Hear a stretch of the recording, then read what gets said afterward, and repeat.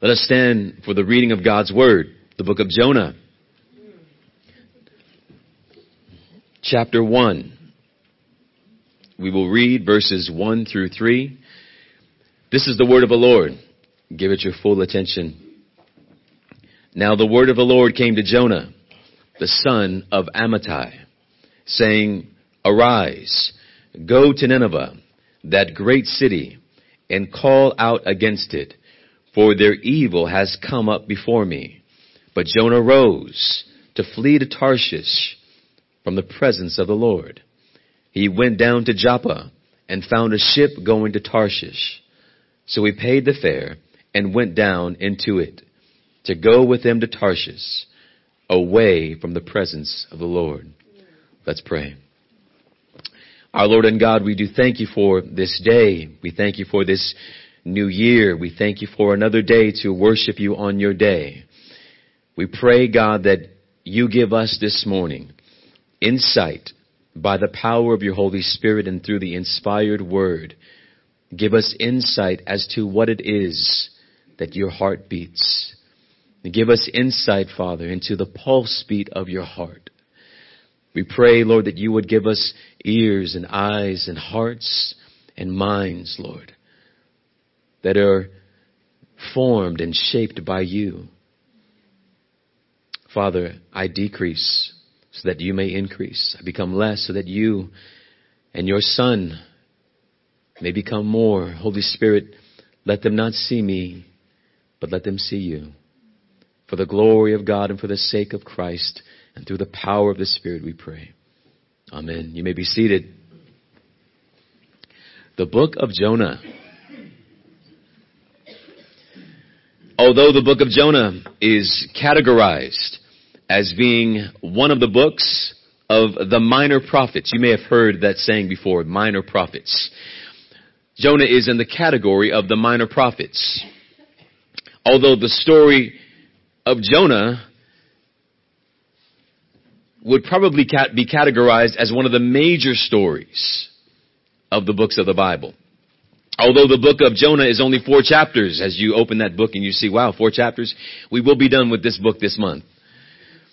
Although it's only 4 chapters, the book of Jonah is more widely known than other minor prophets such as Amos or Haggai or Obadiah. How about Naaman or Zephaniah? You've never heard of those people, most likely, most commonly, but you Reformed Christians I'm sure have.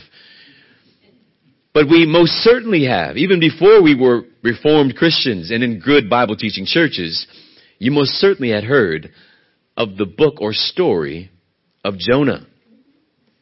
Why? Why have you heard of Jonah and not ever heard, if you're not a great Christian, or more red Christian, let's say it that way, why have you never heard of the book of Zephaniah? Or why have you never even known that Obadiah was a prophet? But you most assuredly know that Jonah was a prophet. And you most assuredly know of his stories. More than likely, you've been hearing his stories since you were a child. Why have you been hearing Jonah's story and not the story or the prophecy of Zephaniah? I think that we would all know the answer to that question. G. Campbell Morgan said, men have been looking so hard at the great fish of the book of Jonah, they have failed to see the great God of the book of Jonah. The book of Jonah is not about Jonah being swallowed by a great fish. The book of Jonah is about great sin being swallowed up by the great grace of God Almighty. Historically, not much is said and not much is known about the prophet Jonah. We first find mention of Jonah in 2 Kings 14:25 as he is sent by the Lord to prophesy to the northern kingdom of Israel. The prophecy that Jonah was called to give the northern kingdom of Israel was quite the opposite of what message he was called to give the people of Nineveh. God called Jonah to prophesy blessing to the northern kingdom of Israel. And the interesting thing about that prophecy was Jonah was to prophesy blessing to the northern kingdom in spite of their idolatry, in spite of their disobedience. In essence, Jonah was to go prophesy, God is going to bless you no matter what. It sounds like a very good job. It sounds like a job that any preacher would love to do. Go into the marketplace and say to all of those sinners, God is going to bless you. You will be the most popular prophet on the block. Jonah was given a job that anyone would love, an easy job. In the book of Jonah, though, the Lord calls Jonah and gives him a different assignment than what he was previously given before. God calls Jonah to go to Nineveh. And to do what? To call out against that evil, wicked city. God is calling Jonah to do something that had never been done before in the history of Israel. Now listen closely. What had never been done before in the history of Israel? Go outside the nation of Israel. Go outside the borders of Israel and bring the message of God to a foreign nation. Never been done before. Up until that time, all the prophecies had been for the nation, by the nation, for the nation, to the nation. Up until that time, all of the prophecies of other nations had been against other nations, but they had been spoken to them from afar. Never before had a prophet gone to that nation and spoken directly to them the judgment of God that was coming their way. What is God doing? What is God doing by sending Jonah to the city of Nineveh? God is forwarding His eternal purposes to bring salvation to the nations. And God is using Jonah as His first man, the very first one, the forerunner, if you will, to go to the nations and bring the message of God. Jonah is picking up the mantle for the very first time and taking it to the nations. The book of Jonah is an interesting book because the book appears to be about Jonah, but it's really not about Jonah at all. This book is about the great grace of God. And this book is typological, meaning it's a narrative of Jonah. It's a narrative. It is a prophecy, but it is a narrative. And it points us ultimately to the one who would not run from the call of God, but who would run to the call of God, the Lord Jesus Christ. This book of Jonah is about how the Lord God uses even flawed men for His great purposes. Every person that God calls is flawed. Every person that God uses is flawed. There is not one flawed person in this entire world or the entire existence of man, save one, the Lord Jesus Christ. And God's ordinary means for saving the lost, for bringing sinners back to Himself, is by using or raising up men and women and then using them to send them out with the gospel, the good news. That is how God ordinarily uses the means to bring the gospel to the nations. He raises up godly men. He raises up godly women, and then He sends them into the nations. And too often, the church has been looking for better methods on bringing the gospel to the nations, when all the while God is looking for better men and for better women to take the gospel to the nations. God does not come up with methods. He does not come upon methods. He comes upon men and women and puts His Spirit upon them to take the gospel to the nations. Now, as we come to the first 3 verses of this chapter, we find ourselves, where are we in history? We are in the middle of the 8th century. If you're taking notes, where are we? The middle of the 8th century before Christ. That would be 800 years before the appearance of the Lord Jesus Christ. Israel, the northern kingdom, is being ruled by an ungodly, wicked king. His name, if you're taking notes, is Jeroboam. Jeroboam. Israel is prospering politically. Again, just as Jonah had prophesied that they would prophet in 2 Kings chapter 14. But they are, although they are prospering politically, they are in moral and spiritual decline.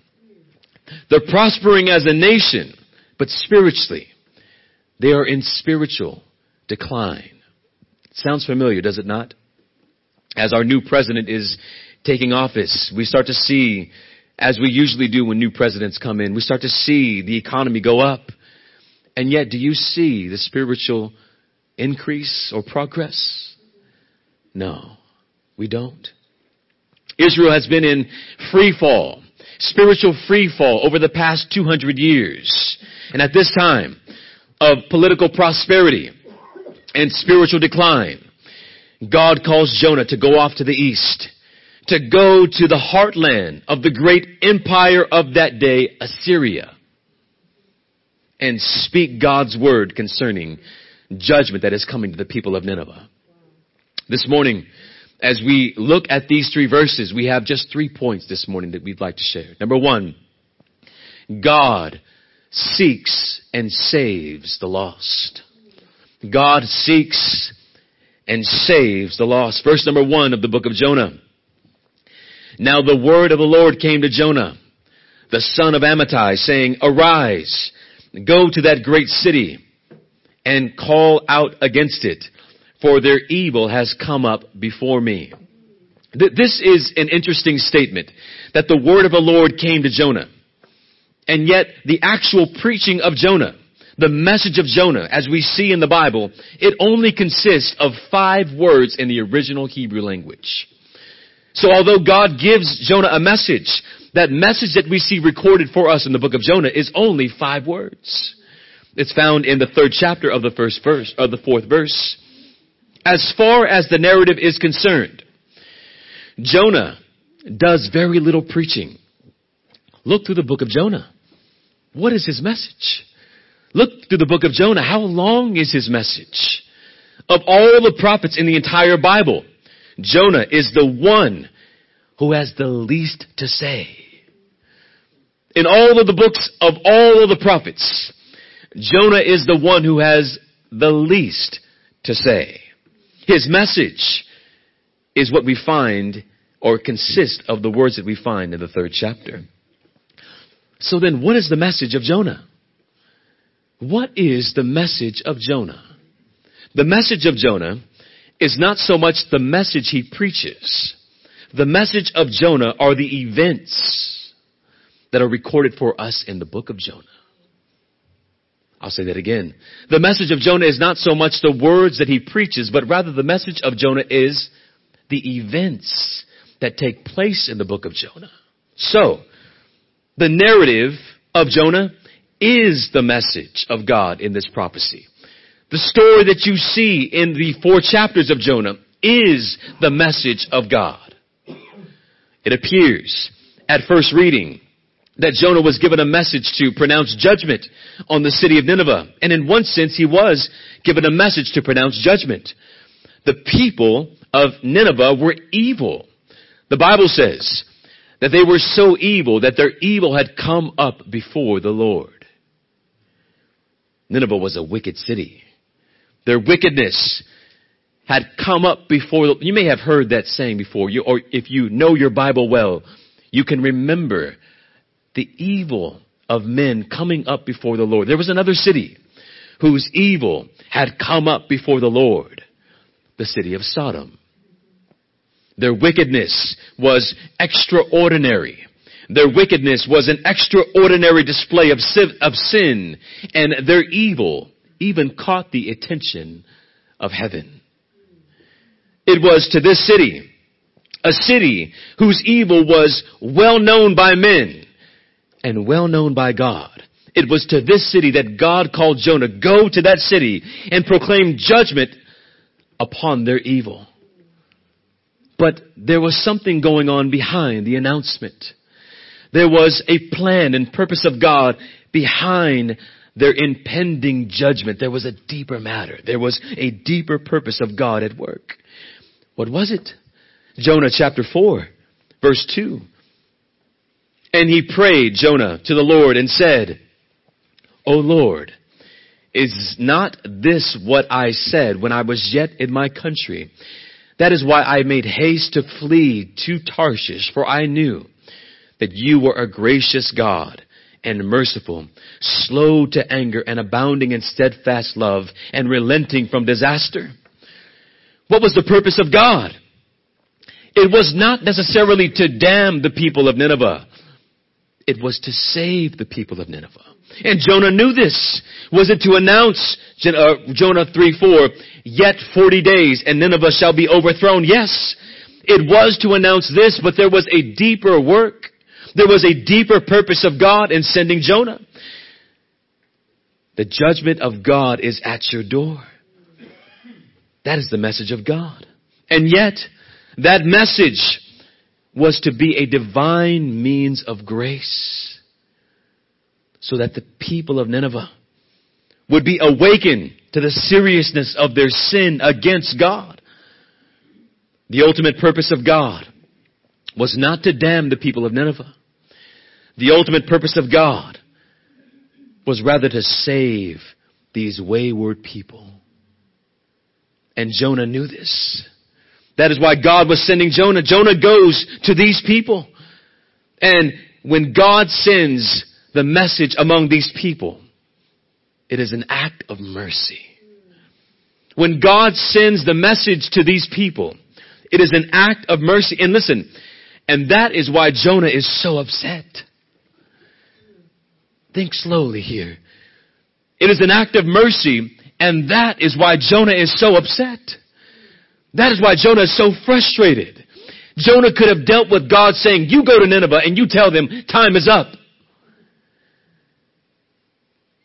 But that is not what happened. Jonah couldn't deal with the thought that behind this message, God was intending to save and seek lost people and bring them to himself. And listen, not just any people, a wicked people, a vile people, a people who hated God. Jonah had lost his gospel witness. He forgot what Israel was supposed to be all about. Israel was not supposed to be safe within their borders, thumbing their nose at foreign nations and saying, we have God and you don't. Israel was supposed to be a light to the nations. Israel was supposed to be salt to the nations as a witness to God in order to draw them to God. And rather than be a witness to the nations, and Paul speaks about this in the book of Romans actually, that Israel became arrogant. That Israel became arrogant in their belief, as if they were untouchable. And rather than being the light and salt that they were intended to be, rather than proclaiming the glory of God and the truth to the nations, they failed in their calling. They most often failed in their calling. They most often, rather than drawing the nations to God, they followed the nations in their idolatry. Rather than calling the nations to come to Christ, they followed the nations in their sin and their disobedience. God was calling this man to go to the nations with a message of judgment that would produce repentance. God was sending Jonah to save people. And this is who God is. From the book of Genesis to the book of Revelation, God is a God who has an evangelistic pulse beat in his heart. God is an evangelist. God is the first evangelist. When God called Abraham out of Ur of the Chaldees, which is ancient Iraq, God says you will be blessed, and all the families in all of the earth will be blessed through you. Which is to say, Abraham, my blessing does not end with you. My blessing does not even end with your ancestors. My blessing is to be for all of the peoples of all of the earth. Because God is a God who seeks and saves those who are His. God is a God who from the foundations of the world has been reaching out to people and bringing them to Himself. And this truth finds its climactic apex in the coming of the Lord Jesus Christ to seek and to save the lost. For God so loved the world, this world, For God so loved this world in all of its wickedness, in all of its vile sin, in all of its unbelief. I seriously doubt that we are any less wicked than Nineveh. I seriously doubt that we are any less wicked than Sodom and Gomorrah. And yet, God sent His Son, the Lord Jesus Christ, to seek and to save His people from the judgment and wrath of God. You fell in Adam. And did He forsake you? No. You deserved a lost eternity, suffering under the wrath of God. And did He forsake you? No. You deserve to be eternally separated from God. And did He separate Himself from you? No. What kind of love is this? What kind of love is this? Isn't it remarkable? In the book of Genesis chapter 3, after Adam rebels against God and His command and sends all of his progeny, all of his descendants into sin, isn't it amazing the words that come thereafter? And they heard the sound of the Lord God walking in the garden in the cool of the day. Was God not aware of their sin? Oh, He was aware of their sin. He had ordained it. And yet, even though they had rebelled against the one who had created them to glorify and to love Him with all their heart, mind, soul, and strength, when they turn against God, seeking to be like God, He comes down. He does not stay and remain aloof from them. God comes down and walks among them. What kind of God is this? Brothers and sisters, He is a God who does not change. He is a God who still and always will be a seeking God who comes to personally save His own from their sins.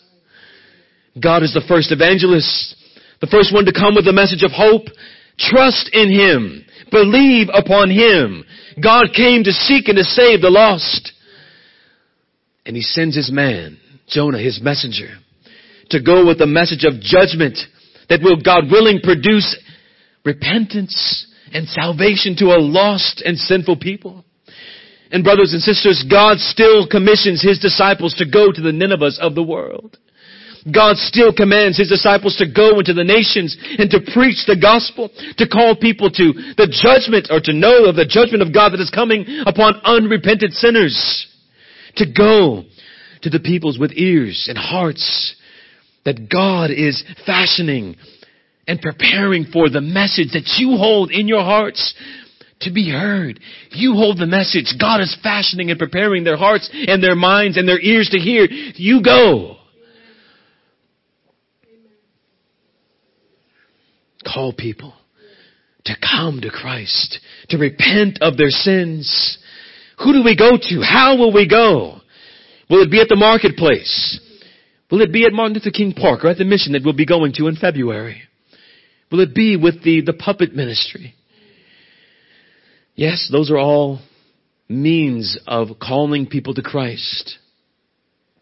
But brothers and sisters, friends, visitors, calling the lost to repent of their sins, to trust in Christ alone, to place their faith in Christ alone, listen, will most ordinarily, most commonly, most normally be done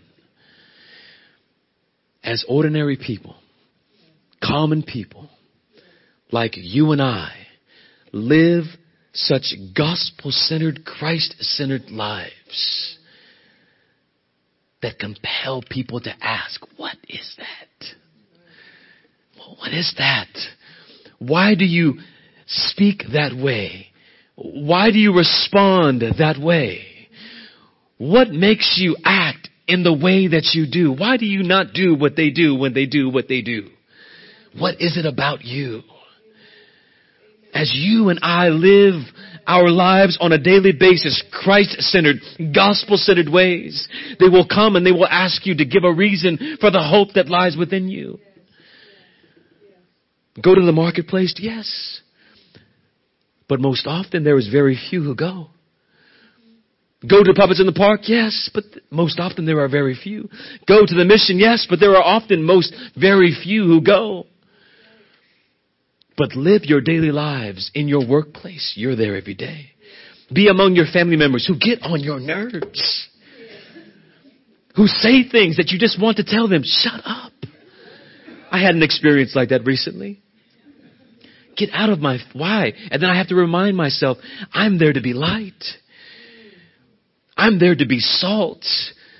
I could be as sour as you are very easily. But then I would miss the point of the reason why I have been placed in your family. To be a witness to you. To be light to you.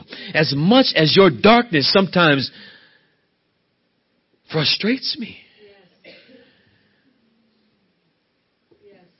It is our call to be Jonahs in this world. And there are often times when we want to run from that call, do we not?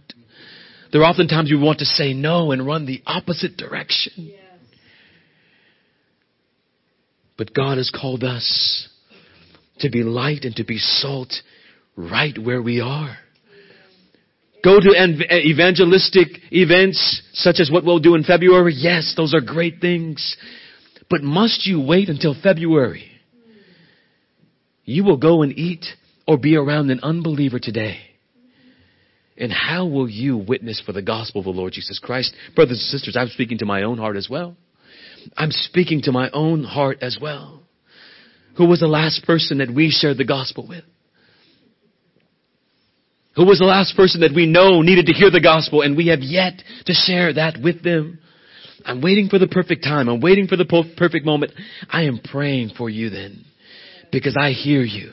I understand where that's coming from. But be intentional. Don't see cracks of the window open or cracks of the door open and shut them really quick.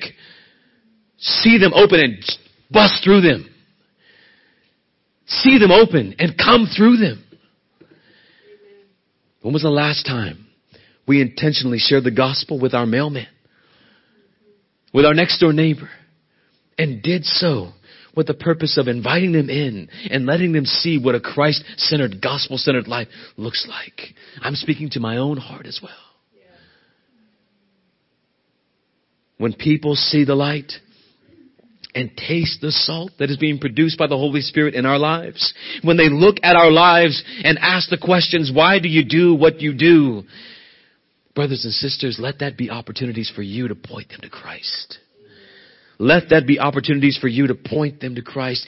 God is a seeking God, and He most ordinarily uses His people to seek and to save the lost. How will the nations come to Christ? One by one. One by one. The pulse beat of our God has an evangelistic rhythm. And if we fail to get on that wavelength, then we are altogether missing the heart of God. Jonah had missed the heart of God. God is a God who seeks and saves the lost. Secondly, what does Jonah do? Jonah ran from God. Secondly, Jonah ran from God. Verse 3, but Jonah rose to flee to Tarshish from the presence of the Lord. We have no record, not one, of any prophet saying no to God, except one. There is no record of any prophet disobeying God, except one. Jonah holds the title.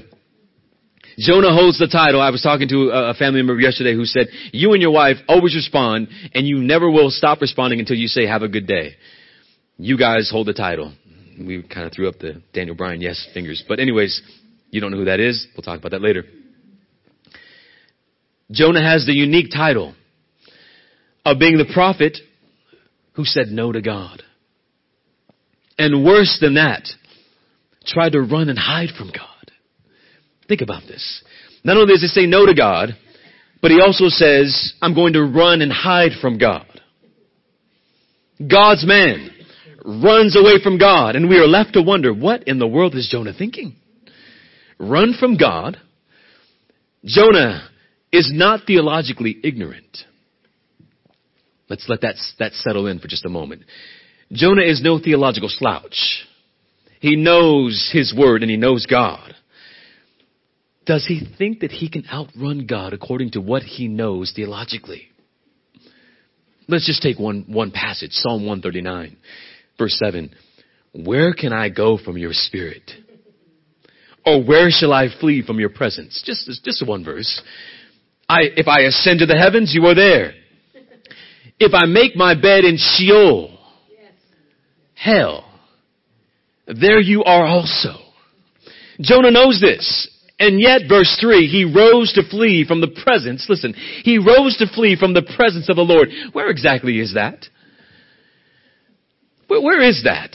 He rose to flee from the presence of the Lord. Where exactly is that? Where do you go to flee from the presence of the Lord? Where can he go?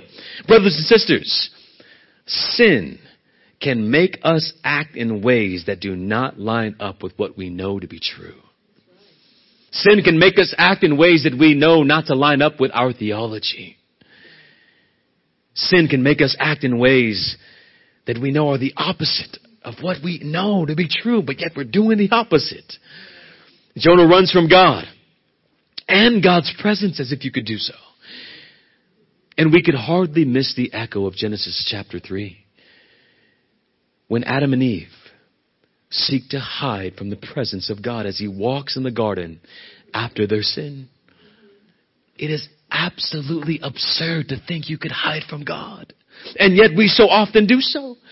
God is everywhere present in his creation. God is distinct from his creation, but he is also everywhere present in his creation. Let that blow your minds for the day.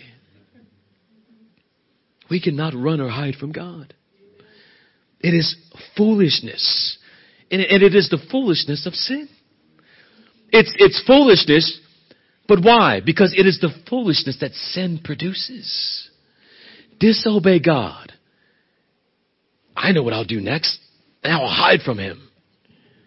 It's the foolishness that sin produces. It so warps our minds that we begin to think irrationally. You ever sinned and then you start to put all sorts of pieces together in order to cover your sin, and it just does not work. Especially before God. Amen. And that is why we can so easily relate to Jonah's foolish actions of trying to hide and run away from God. Because we have so often done the same. Amen. Do you and I always desire to obey God's will for our lives? Do we always desire to obey God with joyful obedience? Do we always delight in the will of God for our lives? Do we often always readily pray, not your will, but my will be done? I don't think so. It is usually only when we are at the end of ourselves that we will pray, not my will, but yours be done. Why? Because we have finally come to the realization that we can do nothing.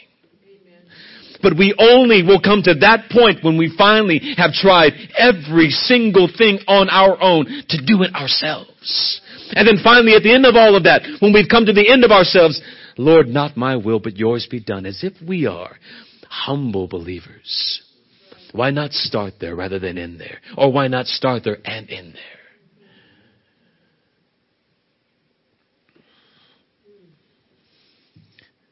We don't do that because we hide from God. We won't come to church because we're hiding from God. We won't fellowship or have conversations with other believers because we're hiding from God. There are different ways, brothers and sisters, if we are honest, that there are times,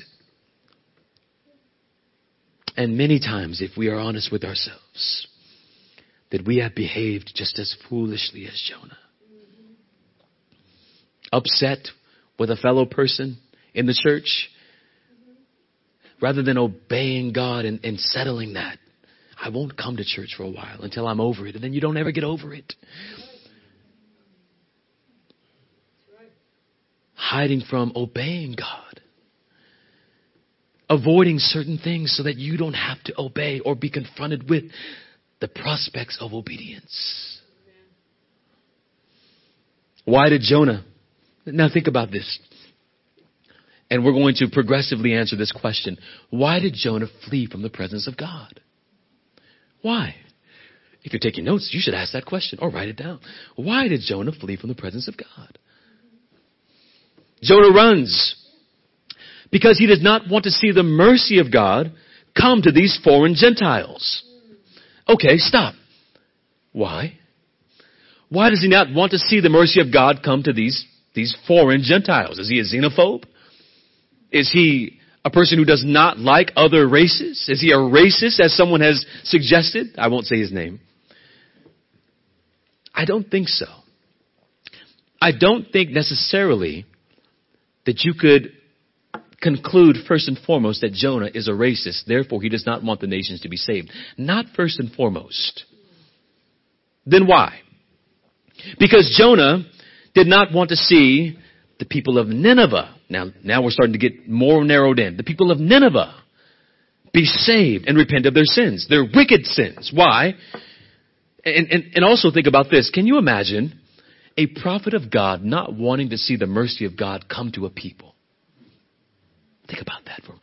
That's a side note. Can you imagine a prophet of God not wanting to see the mercy of God come to a people and then be saved? Unfathomable. Why?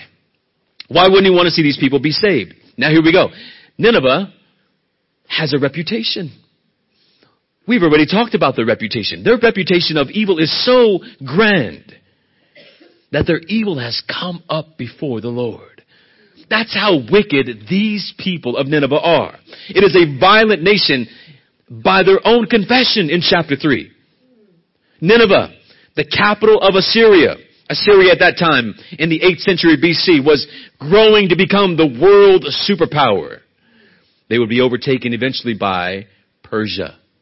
This is before Esther. 722, shortly after the time of Jonah, they will come. Assyria will come and they will conquer the northern kingdom of Israel. So they will eventually take over Israel. And they also will eventually be taken over. But we still haven't answered the question, why not these people? Why not Nineveh? Now, here's the answer. Here's what I believe to be the answer. Because the people of the northern kingdom of Israel, now here we go, never once, as a whole, as a nation, never once did they turn from their idolatry. The northern kingdom of Israel has never once turned from their idolatry. Never once. They never once have had one king in the northern kingdom who was not idolatrous and disobedient. What does that have to do with anything? Jonah knows this. Jonah knows this. He knows that he is not living among a faithful people. And if the word of God goes to Nineveh, listen, if the word of God goes to Nineveh, and the word of God is a means of grace. When God's word is given to any person, it is a means of grace. It is a merciful act that they are hearing God's word because they then have the opportunity to repent and turn to God. So if the word of God goes to Nineveh and the people of Nineveh, the wicked, vile, sinful, their sin has come up before the Lord. If their sin, or if the message comes and they hear the message in their sin and listen, and if they repent, what kind of judgment will come upon the northern kingdom that always hears the message, that has prophets within it, and they do not repent. And they have not yet repented. Do you hear that? Jonah doesn't want to go to Nineveh, because if he goes to Nineveh and they repent upon hearing the message of God, and he's constantly preaching the message of God in his own country, in his own land, and they do not repent, what kind of judgment will come upon his people? If they repent, if they don't repent, and these sinful people do. Jonah is concerned for his people. He's concerned that his nation will suffer the wrath of God for not repenting. And you had these two comparisons. One hears God's message and does not turn. And they are supposed to be the people of God. One hears God's message and they are supposed to be the wickedest people on the face of the earth. And they repent. What kind of judgment comes to these people? It would mean that they would be judged severely. These wicked foreigners had heard the message and they've turned from their sins. You all the while have had the message. You've had the prophets. You've had the law. And you have not turned from your sins. And 100 years later, this is exactly what happens to the northern kingdom. They are taken into captivity. Jonah is concerned for his people. The Lord Jesus Christ gave the same kind of rebuke in Luke chapter 10 when he rebuked the unbelievers of his day. He said in Luke 10:32, listen to this. The men of Nineveh, as the Lord God, the Lord Jesus Christ is preaching and they are resisting his message. Here's what he says to them. The men of Nineveh will rise up at the judgment with this generation and they will condemn you. How deep is that? The men of Nineveh, the wicked, sinful men of Nineveh will rise up on the day of judgment and they will point their fingers at you and condemn you for your unbelief. For they repented at the preaching of Jonah. And behold, something or someone greater than Jonah is here. They repented at Jonah's message. One who is greater than Jonah is here and you still resist. You hard, sinful-hearted people. Jonah foresaw this and he did not want his people to perish. His people would be judged severely by God. Even though Nineveh was wicked and vile and sinful, they did not harden their hearts at the preaching of God's word, as Israel would do again and again and again at the preaching of God's word. And because of it, they would be judged. What about you? What about those whom you love who have heard the word of God over and over and over again? And we have excuses for them. Well, they don't drink. They don't smoke. They don't party too much. They don't sleep around. As if that was the greatest of your worries for their lives. They will stand before a wrathful God one day. How then will they be saved? Saved from what? Not saved from hell. Not saved from Satan and a so-called imaginary pitchfork that came in the Middle Ages. How will they be saved from God? And then you see those who are sinful in their lives, who you are shocked and amazed that they are even saved. You?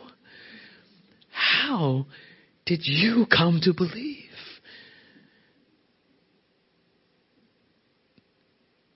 Those who have heard over and over again, they will be judged severely. And you must be like a Jonah in their lives, calling them to repent. And you must also be aware of the vast judgment, the great judgment that will come upon them who hear the word of God all the time and do not repent of their sins. We had a good house size last week for Sunday's service, and glory be to God for that. How many will hear that message of last week and have it be the only message they ever hear for the rest of their life and not repent? And how many will hear that message over and over again and not repent? Don't be either one of those. Jonah had developed a national, cultural, and spiritual narrow heart. This message, he believed, was for his people and his people alone. They were to be saved first. Them first, and then everybody else. How did that happen? To be culturally, spiritually, nationally, narrow-minded. We don't know. But what we do know is this. Things like that don't happen overnight. Attitudes like Jonah's don't happen overnight. They are developed over time.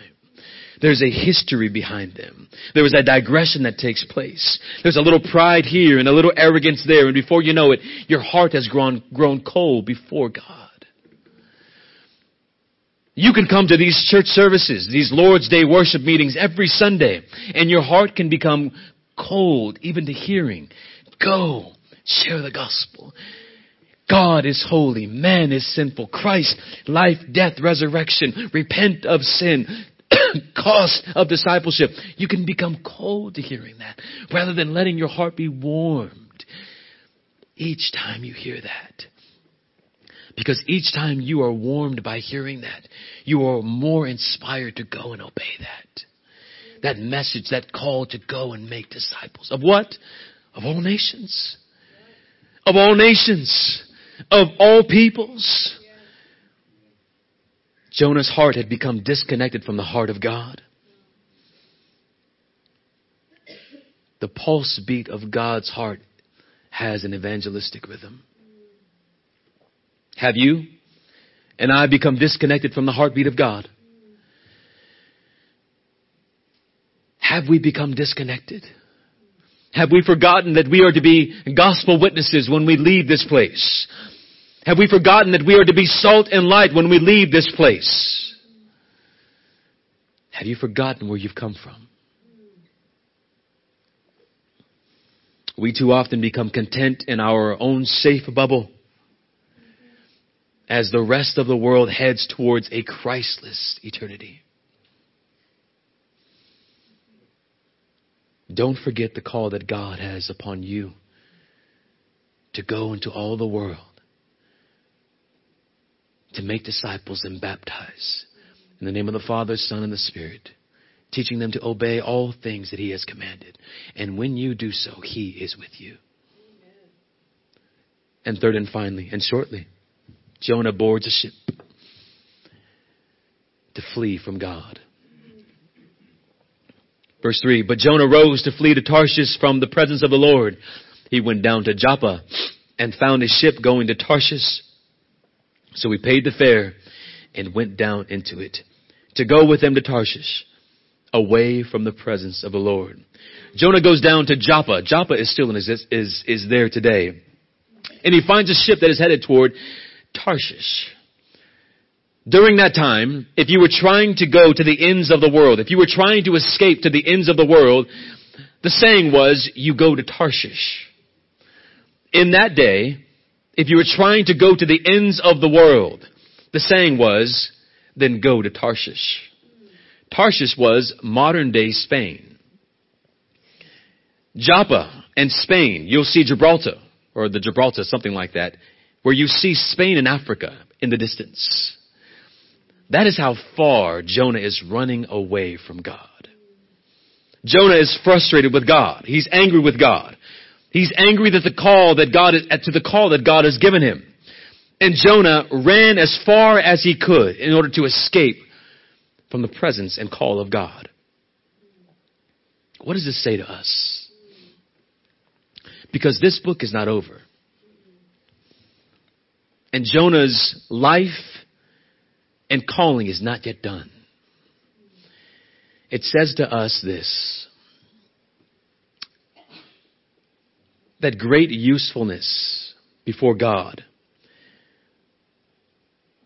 does not mean that you will never mess up. And even mess up badly. Jonah's still going to be used by God, although he runs. Although he tries to run to the end of the world. He's still going to be used by God. He cannot run from him. Have you ever tried to run? And there's a conversation. Or there is a person. Or there is a sign. A literal sign. Not like the heavens. But a sign. Or a show. Or a song. Or a radio station. There's a funny cartoon called Zootopia. You may have seen it. In that movie, and I don't know why I'm bringing this up, it's not in my notes, but Hopefully the point sticks.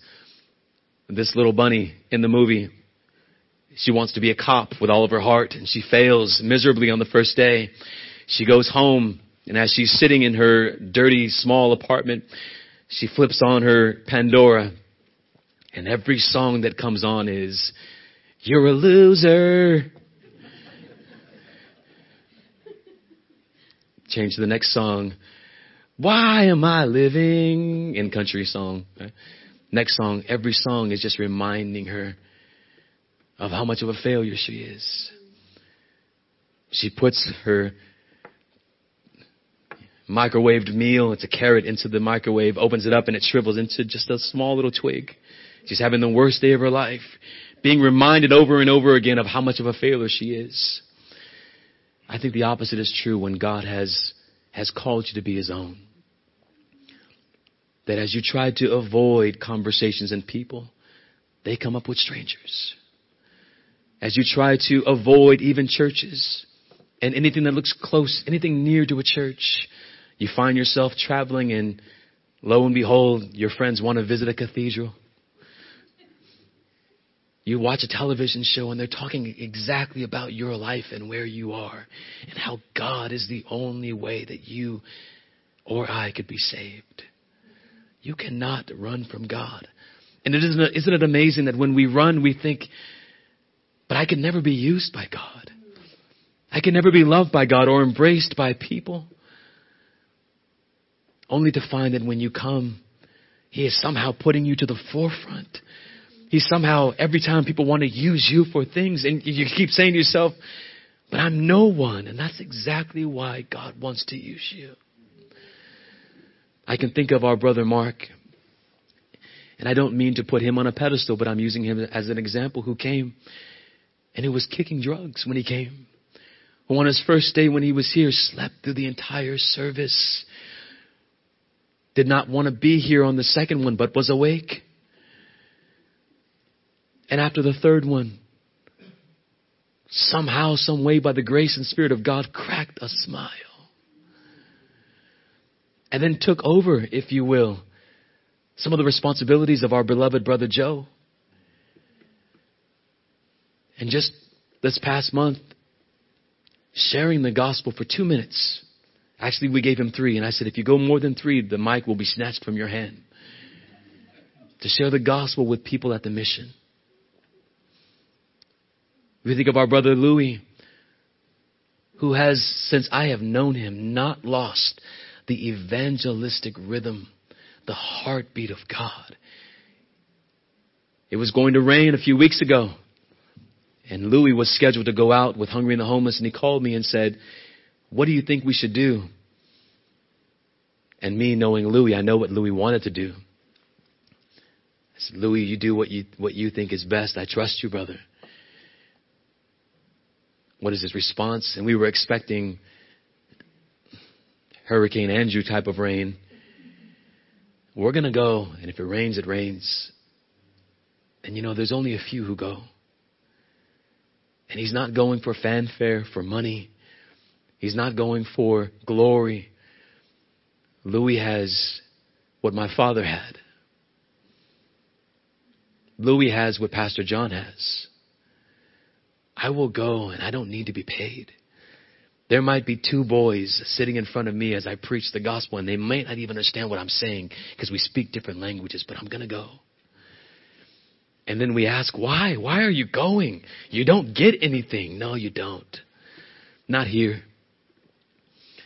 But my father right now is inheriting all of the riches and all of the rewards that he deserved from all of the faithful times that he got up with my mother, all of those Saturday mornings and those Sunday mornings, driving 2 hours forward, driving 2 hours back, and only getting a bag of chips and a Dr. Pepper. Oh, the reward is grand. And it may not come here, Louis. It may not come here, brothers and sisters. But our reward is in Christ. That we have been joined and united with Him. And that we will not taste the sting of death. And anything else after that is frosting on the cake. Some of you guys will only eat frosting like my wife.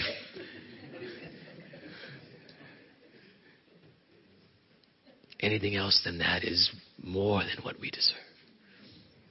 It may not come now, but obey the command of God to go. You can't run, you can't hide. And your reward is with Christ. There was one who ultimately did not run from God's presence. And yet he is the only one who ultimately was shut out of God's presence for our sake, becoming the sin bearer of the world. He did not refuse to go to Nineveh, and he would not refuse to go to the entire world to seek and to save the lost, to call people to repentance, to trust in him alone for salvation. Have you trusted in him? Have you trusted that it is by grace alone, through faith alone, in Christ alone, that you can be saved to the glory of God alone? I pray, dear one, that is the case. Let us stand.